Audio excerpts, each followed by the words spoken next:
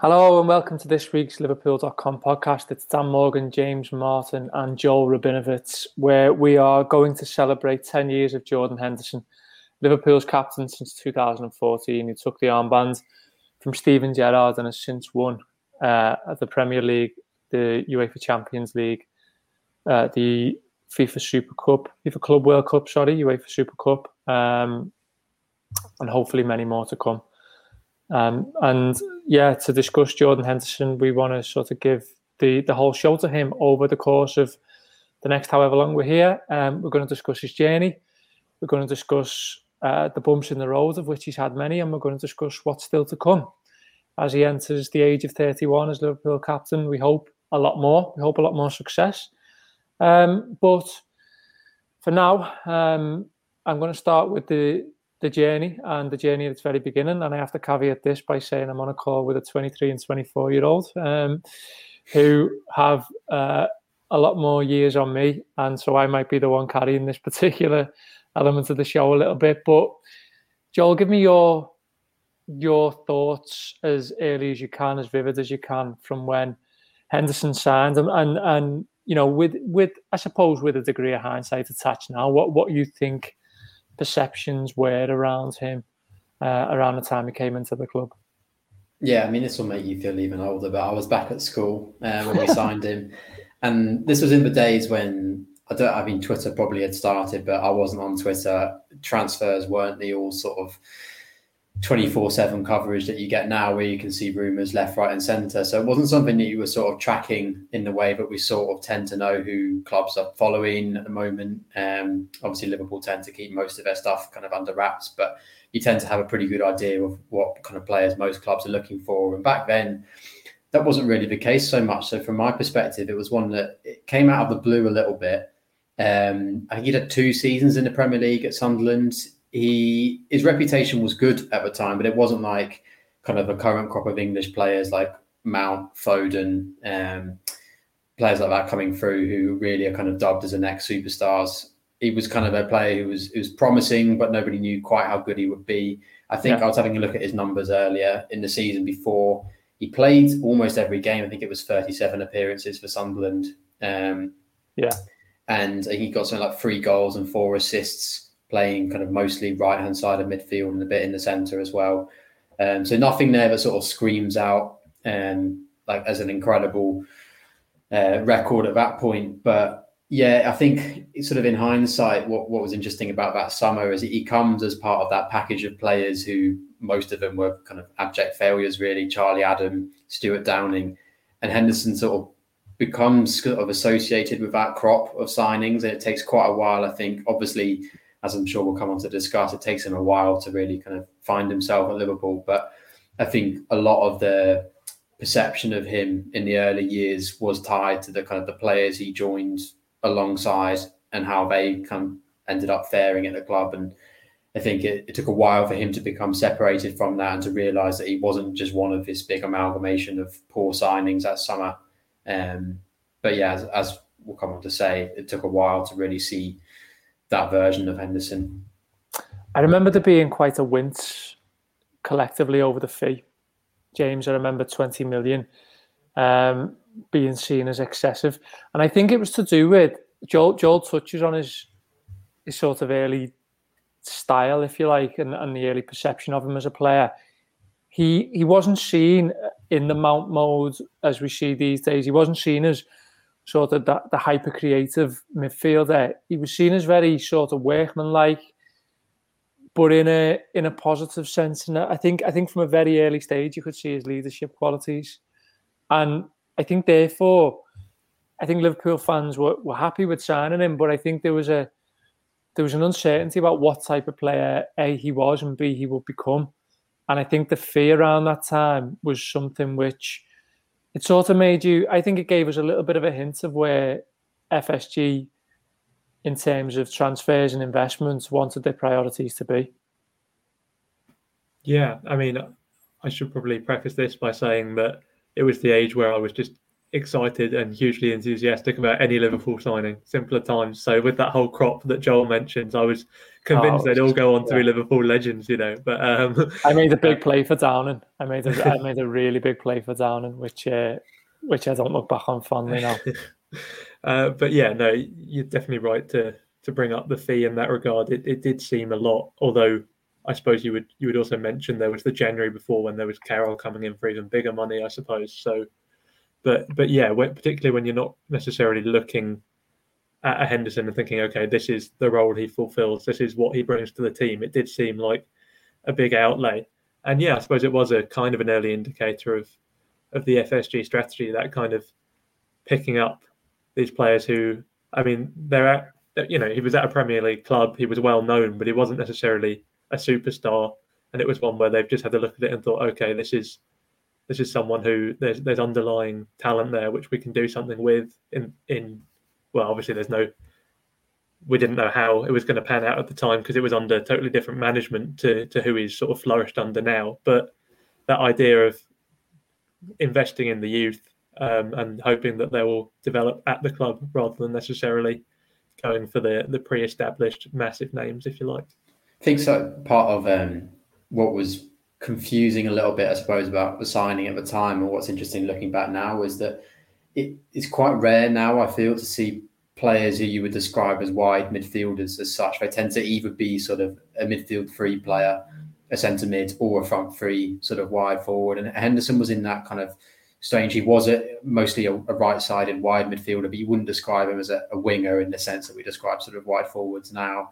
So he was kind of like an in-between sort of player, also arriving at Liverpool at a time when we didn't really know what the club was meant to be in terms of their aspirations, if we were going to challenge for top 4 trophies. It was a kind of strange transitional period, and he was one of those players who you felt could go either way, but you weren't kind of 100% confident at the time that he would eventually justify that fee, which I think it was, some reports say 16 million, some 20, but back then that was kind of really big money for a player of that age and kind of relatively little pedigree as well.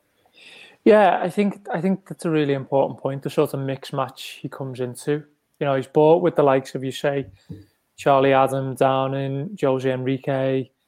There's Andy Carroll and Luis Suarez just a few months before. It's really sort of a transition in Liverpool. But I remember him being the one where you thought, okay, this is where the strategy is. And, you know, Damien Comolli is there at that time, and he's since tried to take a lot of credit for Jordan Henderson's signing in that sense. But I think Joel, it's understandable then that, you know, when he comes into the team, that, you know, he takes a while to get going. He takes a while to find any kind of form and rhythm. And I think, you know, you sort of forget with these young players around that time, they're coming into such a mammoth football club, such a huge concept. You know, in the documentary that's been released with his dad, there's the chat around, like he says he was in Melwood and Carragher and Gerrard are around, and you know the sheer sort of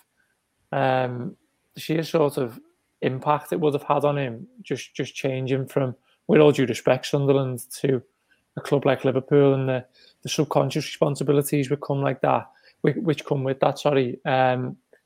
For a player who we now know drives the very sort of best standards out of himself, you can see in the early days that it sort of weighted on him, didn't it?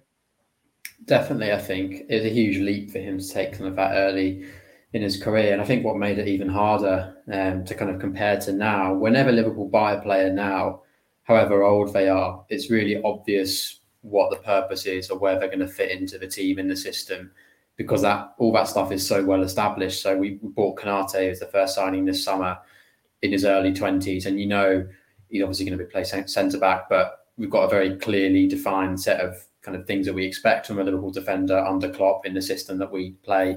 It will be the same if they sign a front three player this summer as it was with Jota, and the same if they buy a midfielder. We know how the system works, and back then, like you said, it was all kind of, it all felt a bit mix and match. And I think that meant that Henderson, when he was coming in, didn't really know what he was meant to be. I don't think Dalglish necessarily knew what Henderson's best role was going to be long term. And so he had to kind of carve his own path, I suppose, which made it a lot more difficult. He wasn't just being slotted into a system that was working all really well. Liverpool did have some good players at the time, but it was all kind of, it felt very, very changeable, I think, kind of from game to game. And I think that in terms of him sort of feeling a little bit lost, I suppose, a little bit struggling to find his niche, I suppose, in the team, I think that made it a lot harder for him in the sort of first 12 to 18 months. And it's only really, I think, when you get to kind of the second half of the 12-13 season and the Rodgers, when he really starts to kind of bed in, he starts playing centrally a lot more often,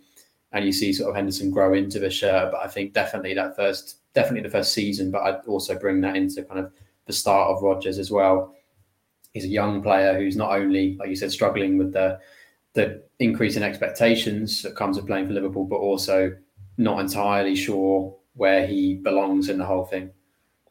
Yeah, I think, as far as people trying to take credit for Henderson, which they have, I referenced Comolli, James, there's been times when Brendan Rodgers has alluded to sort of his part in Henderson's development and journey, and rightly so. But I think Kenny does deserve credit.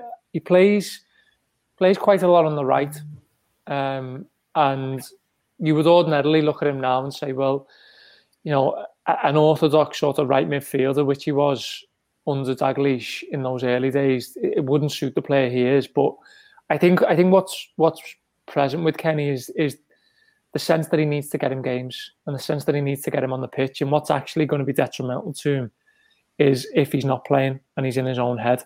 And Dalglish finding a way to get him on the pitch, I think, was massive for him in those early days, even to where he struggles a little bit, and even to go through, the sort of acid test that Anfield can be for a home player sometimes. And the other things he's mentioned since, like Luis Suarez giving him a hard time in training, and stuff like that, which was very interesting when he opened up on it. But you find he's going through all of this attrition, and there's a reason for it, and ultimately you start to see it sort of blossom later on. But I think Dalglish deserves credit for how he handled Henderson.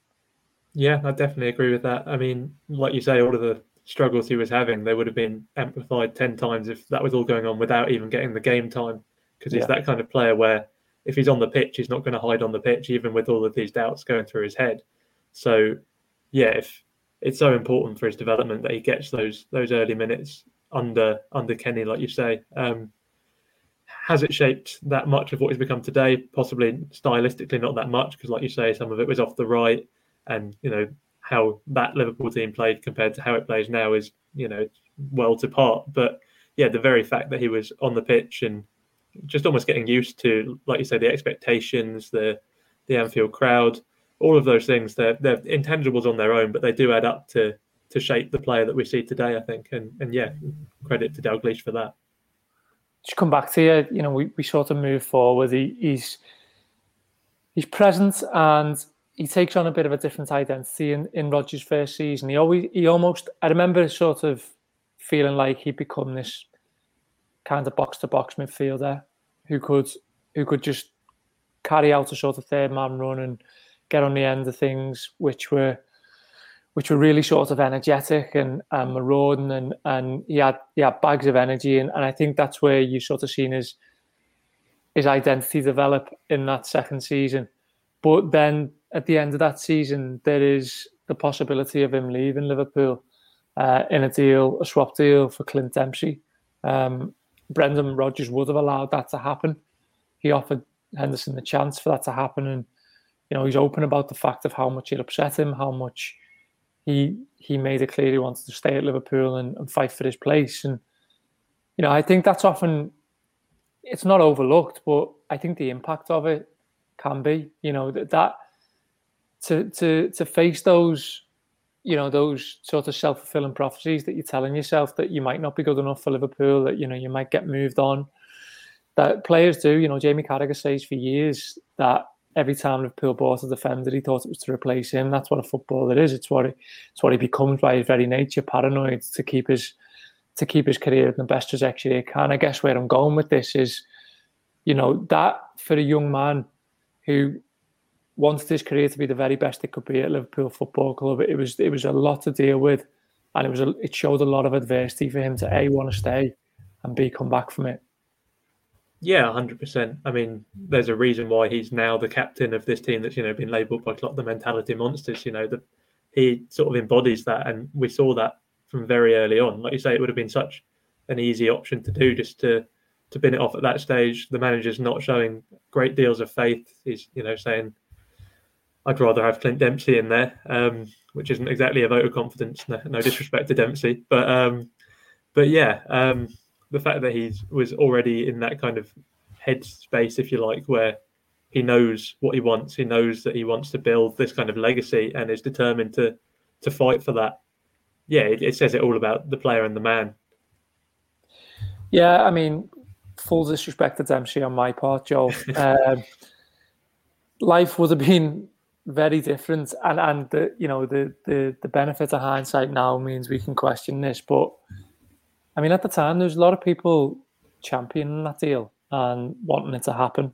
And rightly, because Liverpool needed another forward. They were massively short on forward options.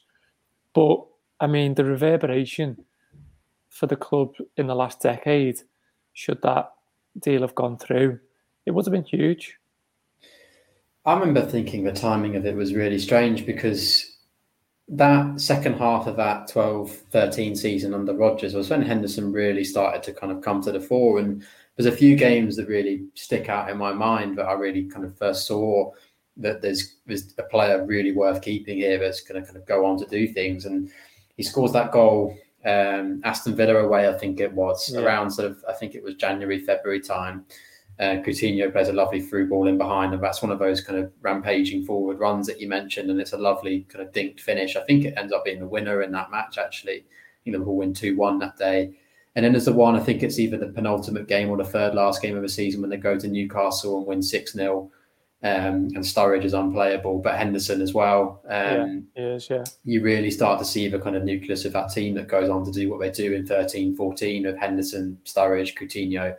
And Henderson, he scores twice that day. There's one when he's on the break with Sturridge, and it's a tap in that Sturridge lays across, and then he scores a free kick which sort of bends in at the far post. And I think he gets an assist as well for Sturridge in that game. And that's when you really start to see, I think, kind of Henderson feeling like he belongs at Liverpool. And that's why when you get to the end of that season, he's probably still only 23, maybe 24 at that point. And the idea that you would sell him, I don't know how old Dempsey was, but he was probably in his kind of late 20s at that point. Yeah, he was. It just felt really strange. And the message that would have sent to Henderson, kind of given his progress that he'd made in the months beforehand, that, that's still not enough and we don't see a role for you, I think would have been a really hard blow for him to sort of come back from. And yeah, it shows an awful lot of mental resolve. To just refuse basically and say that he's put too much in to get to that point in his career and he's not going to give it up that easily. And as it goes on to show in 2013-14, he becomes one of the key parts of that team, which goes so close to winning the league. And I'm not quite sure at which point Rodgers kind of realises his own error of judgment, but it's pretty quickly into that 13-14 season that Henderson becomes pretty much irreplaceable, which obviously kind of towards the end of that season, when he does miss out those few games, you really see the impact of him when he's taken out of the team. Yeah, I think, Joel, bringing 13-14 into the equation, I think what's clear about him and what's being clear about him for the majority of his career is he gets better around better players. Yeah. And I think that you see he finds his identity more the more competent Liverpool become under Rodgers, and the more sort of, I'd say, tactically rigid they become, more tactically advanced they become. I think he's very quickly someone you see who understands the game, and when he's around people who A, have ability and B, have a similar understanding, then I think that's where in those snippets of 13-14, I think he started to see his leadership credentials come through, because I think there's a part of him where he feels like, okay, I'm at home, I can play in this team around good players, but also what are my strengths? Okay, I can lead, I can keep us tactically solid, I can make sure that we're switched on, I can do all of these other things, which, Steven Gerrard will do. But eventually, and very soon, he won't be here to do. So I think there's a part of him that sees that opportunity to just take a step up, and he massively takes it in 13-14.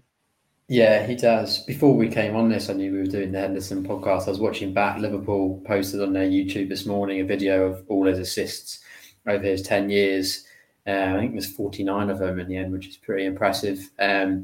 But what really stands out, especially sort of in those early sort of years, really, is that he has an unbelievable partnership with Suarez. And it's something that doesn't really get spoken about that much because you always hear Sturridge and Suarez. Everyone talks about the Gerrard Torres partnership under Benitez, and obviously the front three that we have now under Klopp. But the Henderson Suarez sort of connection, I never really kind of got mentioned that much. But you see how many goals Henderson ends up setting up for Suarez back then, and then the movement that he makes and how those two kind of worked in tandem. Really impressive. And yeah, that's something which begins sort of in the 12-13 season and carries on into 13-14. And yeah, I remember the Spurs away game actually is one that really stands out in that 13-14 season, when I think Liverpool go there with a few players missing. I think Gerrard's not in the team that day. I think Liverpool's midfield is actually Henderson, Lucas and Allen, if I'm right.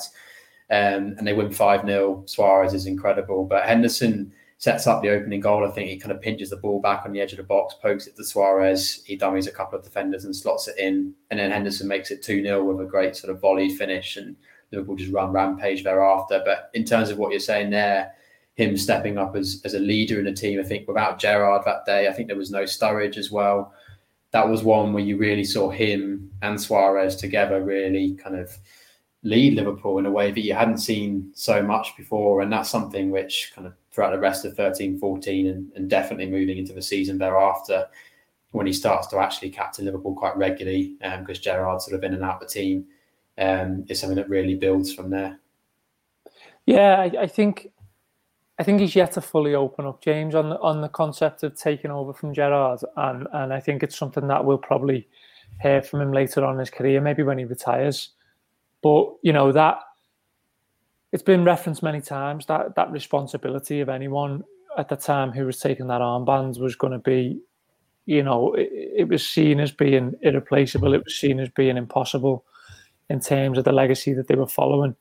I think as a captain, I think what's most important to reference is the fact that he's very much become his own captain, and he's very much done things his own way. And I think it would have been very, very easy for him and anyone to try and replicate Gerrard. And Gerrard was, a player of his generation. He remains the greatest Liverpool player I've ever seen. But what I mean is, that Gerrard was very, very, very set through his ability of leading by doing, and leading by example of his football ability. And Henderson could have tried to be his own version of that. Now, Henderson, for me, I think the manner in which he takes on the concept of captaincy in all manner of ways, not just on the pitch, but off it, in those early days especially, I think he deserves huge credit. And I think,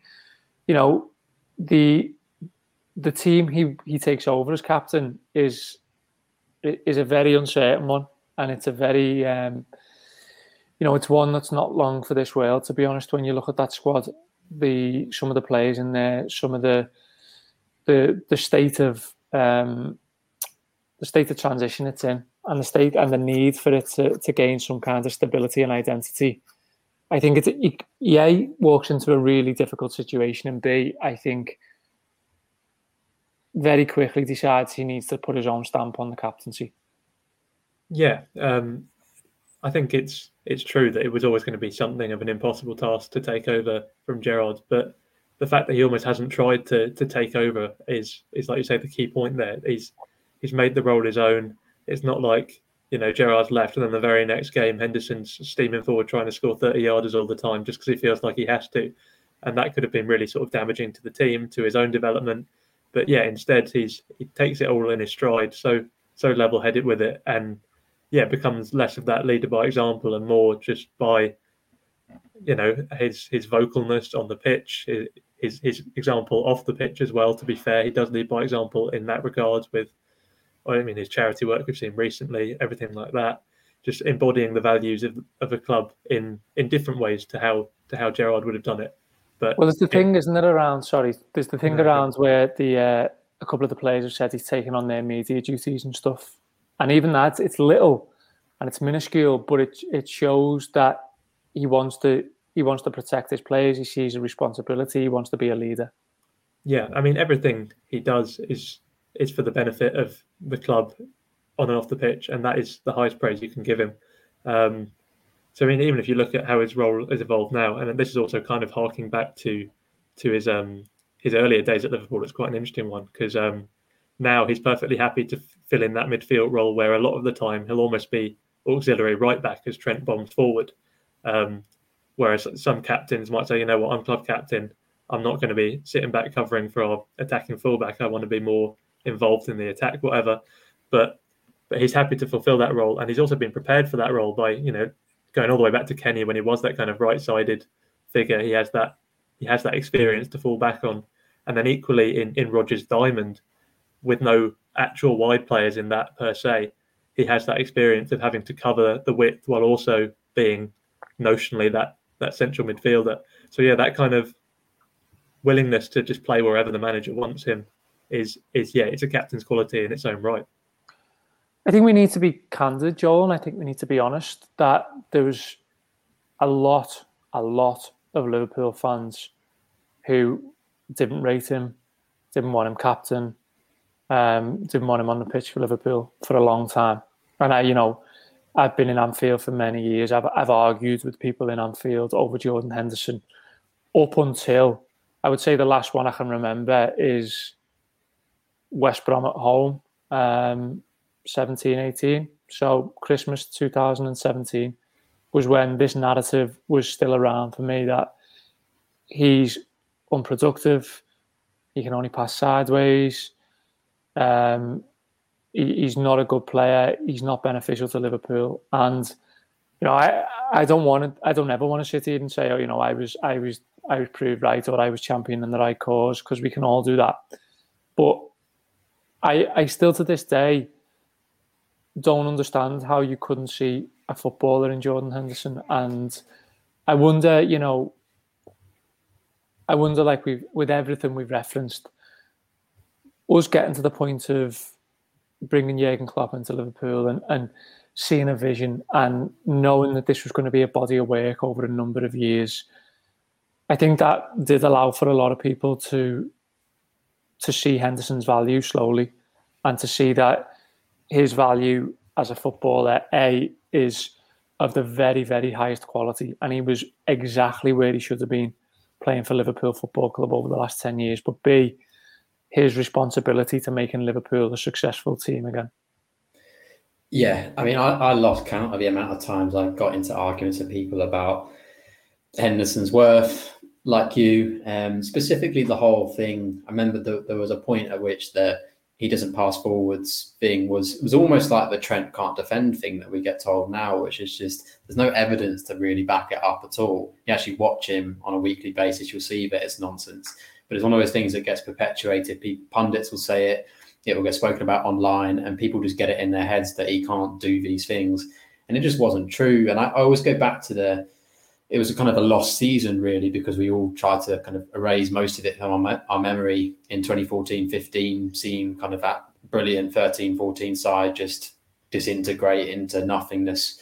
And it was such a grim time. But actually, in terms of Henderson's Liverpool journey, he was, I would say, up there with Sterling and Coutinho, who obviously performed well that season. He was Liverpool's driving force, really. He comes out the back of that 14-15 season in a really underperforming Liverpool team with 14 assists and 7 goals, playing a combination of central midfield and right wing back, which kind of, whatever you look at in any team, that is really good numbers. And kind of lots of those assists are the kind of ones that you've still seen him done over the years thereafter. It wasn't just a one-off. He's always had a really wide range of passing in his locker. And I do think he's obviously grown as a player under Klopp, but it wasn't as if he didn't have that all along. And I think going back to kind of when Klopp first arrived, it's interesting now looking back. I remember that there was almost even a conversation at the time of whether Klopp would keep him as captain when he comes in. It's obviously taking over the team. Klopp, does he want to put somebody else in charge and stamp his own authority. And one of the very early things he does is say, absolutely not. Henderson is the captain of his team and I'm keeping him there. And the 15-16 season ends up being a bit of a kind of non-entity really for Henderson because he gets that horrible... Is that when he picks up the plantar fasciitis? I don't know how you pronounce it. It's when it's all present, yeah. Yeah, he's got that heel injury, which is one of those which is horrible because there's no real cure for it. He tries to come back a few times and it's still there, and it's inhibiting him sort of playing his natural game because he does rely on getting about the pitch so much that when you've got something that basically hurts every time you put pressure on your foot, then it's going to be a problem. And it's a funny one I've written this morning about Henderson's relationship with Klopp really being the thing that took him from a very good player into kind of one of the all-time greats and the legend that he is now. But it took a while really for that to happen because of the injury thing. 16-17, he ends up moving position. Obviously, Klopp starts playing him as a holding midfielder, but then he misses basically the entire run-in through injury in 16-17. And so it actually takes a few years really before Henderson becomes a proper kind of regular part of the Klopp setup and the Klopp team.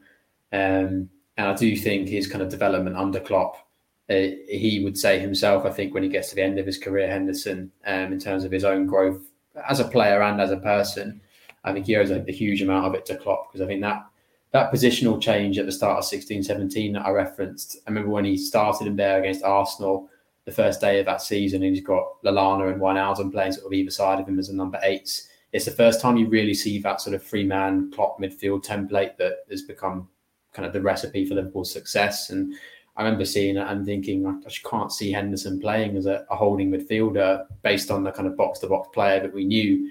I think it's a credit to Klopp that he recognised that he had those qualities in him, but also Henderson, as James said, his own willingness and open-mindedness to kind of take that challenge on, I think has really kind of made him the player that he is now. I always remember how much his passing was underrated in those positions. You know, he could rake one 40, 50 yards over the top, but that if it was Xabi Alonso, you know, there'd be video reels of it for days, and there'd be nothing. You know, I'd watch almost 2 or 3 a game of him just putting people in over the top, finding first time switches of play, things that were absolutely elite in his position. And like I say, James, you know, there was a sense that there was this still strange narrative around about his worth to Liverpool and his value as a footballer, which were really weird. I was once offered a fight in the centenary stand by a guy who I'm saying was at least 70, and I declined for no other reason than I didn't fancy it or my chances or prospects. So, no joking aside, it was present, and all the time we're seeing this player emerge, develop under an elite manager who trusts him seemingly with his footballing life. Yeah, well, I think Joel touched upon it. It's that case of once a narrative forms, it is so hard to shift it. We've seen it with Trent, like you say. We've seen it with all kinds of players. But Henderson was definitely a victim of that. Certainly, I remember vividly that kind of era of the only passes sideways. But I think what you have to remember is if he's doing that, it's because that's what he's been instructed to do. We see it a lot with Klopp. The players come under criticism for not necessarily getting forward enough or what have you, but it's just a fundamental misunderstanding of the kind of function of the midfield under Klopp. And so, yeah, certainly we occasionally saw those kind of Hollywood passes from Henderson, which showcased how good he was. And yeah, they almost certainly were underrated by fans at the time. But the fact that they weren't happening sort of every 10 minutes or so is just purely because he's so good at listening to what the manager wants of him.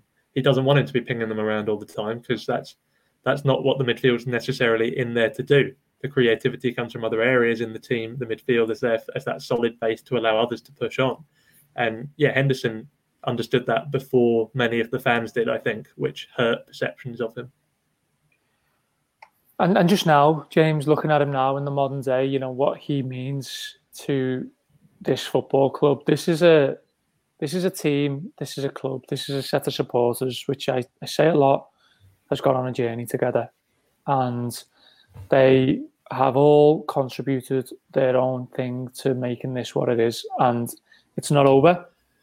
But when you look back at the journey in its current state, he embodies so much of it. He is pivotal to all of the good that Liverpool have become over the last few years. And, you know, he's given blood, sweat and tears for this club and has done so in a way in which, you know, when we talk at the top of the show about what we thought he could be when he was a young boy coming from Sunderland, in a way in which has almost been corroborated in that you knew that he would give absolutely everything to succeed. And you knew that no one would work as hard as he would work. And you knew that his standards would drive him. And all of those things have come to fruition, but they've also meant that now you're looking at a winner. You know, you're looking at someone who's lifted trophies. You're looking at someone who will be embedded into Liverpool's history as a great Liverpool captain. And that is, you know, that's some achievement for him in the modern day. Yeah, I mean, you said it all, really. I mean, that's as good a tribute as you're going to get to him. He's summed up that journey that the team has been on.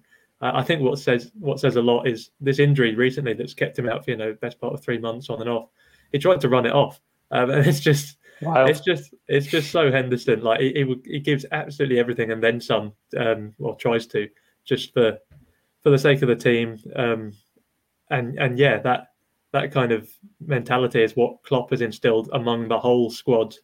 But yeah, Henderson has had it just naturally since the moment he arrived, and he's been such a big part of helping to spread that mentality throughout. And yeah, like you say, ultimately that's led to him lifting some of the biggest trophies in the game, including the one that Liverpool waited 30 years for. So yeah, I mean, legacies don't get much better than that.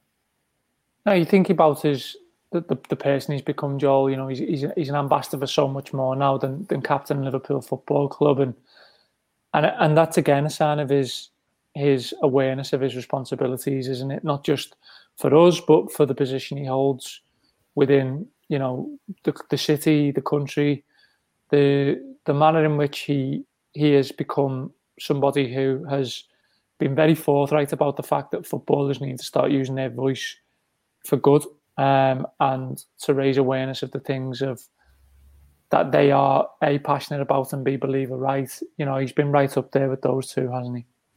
He has, yeah. I don't know if either of you seen the video that Liverpool put out last night that they've done with his dad, kind of looking back over his 10 years. But I thought it was interesting at the end that his dad says that he's actually more proud of the person he's become than the footballer he is, which kind of, given what he's achieved on the pitch, is quite the statement. And I think that's fair enough, really. You look at what he's done, it goes so far beyond the boundaries of the sport.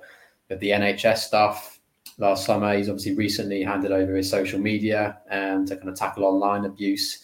And he's doing all these kind of, I think the thing about Henderson is he doesn't want any of his praise. And there's kind of been talk that he's made all kinds of donations and done charitable work, and actually has asked people not to make it public because he doesn't want the kind of credit for it. He just wants to kind of do his thing. And I think that really sums him up as a player and a person. And I think kind of, now that we're kind of looking at his legacy, we hope that it will carry on for kind of several years yet, but it's 10 years. It's enough time to kind of look at the player he is and the player he's become. And I think what's an interesting way of looking at it is, for a significant proportion of Liverpool supporters, anyone born sort of, or anyone who started watching football around the kind of mid to late 2000s, by the time Henderson retires or leaves Liverpool, he will probably be the player that most people have watched the most of in their entire lives watching football, which is a crazy thing to think when you think about it. I think for me, I was trying to work this out. I think Gerrard probably is the one at the moment, but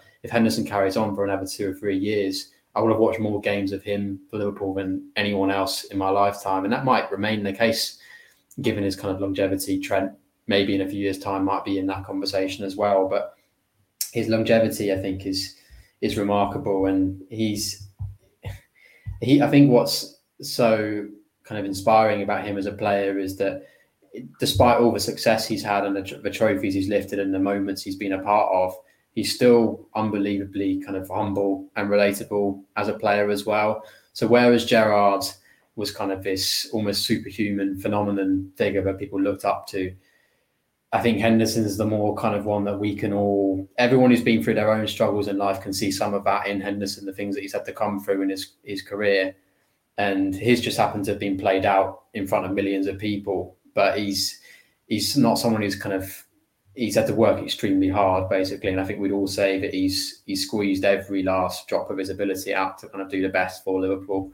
And that's probably how I'd sum him up. And yeah, as we said, hopefully there's more of it to come, because I think he's only he's turned 31 this summer.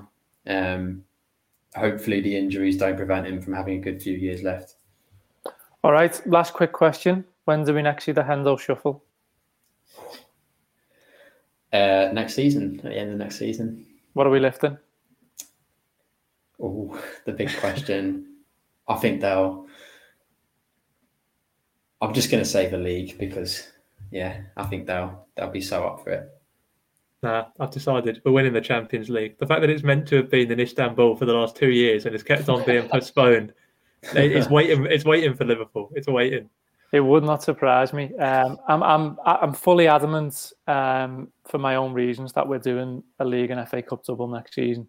So whichever one of them come first. Well, the FA Cup's one of the only things he's got left in his collection. He's pretty much won everything else, so you can have it. It won't elude him. Nice. It won't be a Steven Gerrard Premier League situation. But for now, we'll leave it there. Huge thanks to James and to Joel. That's been this week's Liverpool.com podcast. Take care.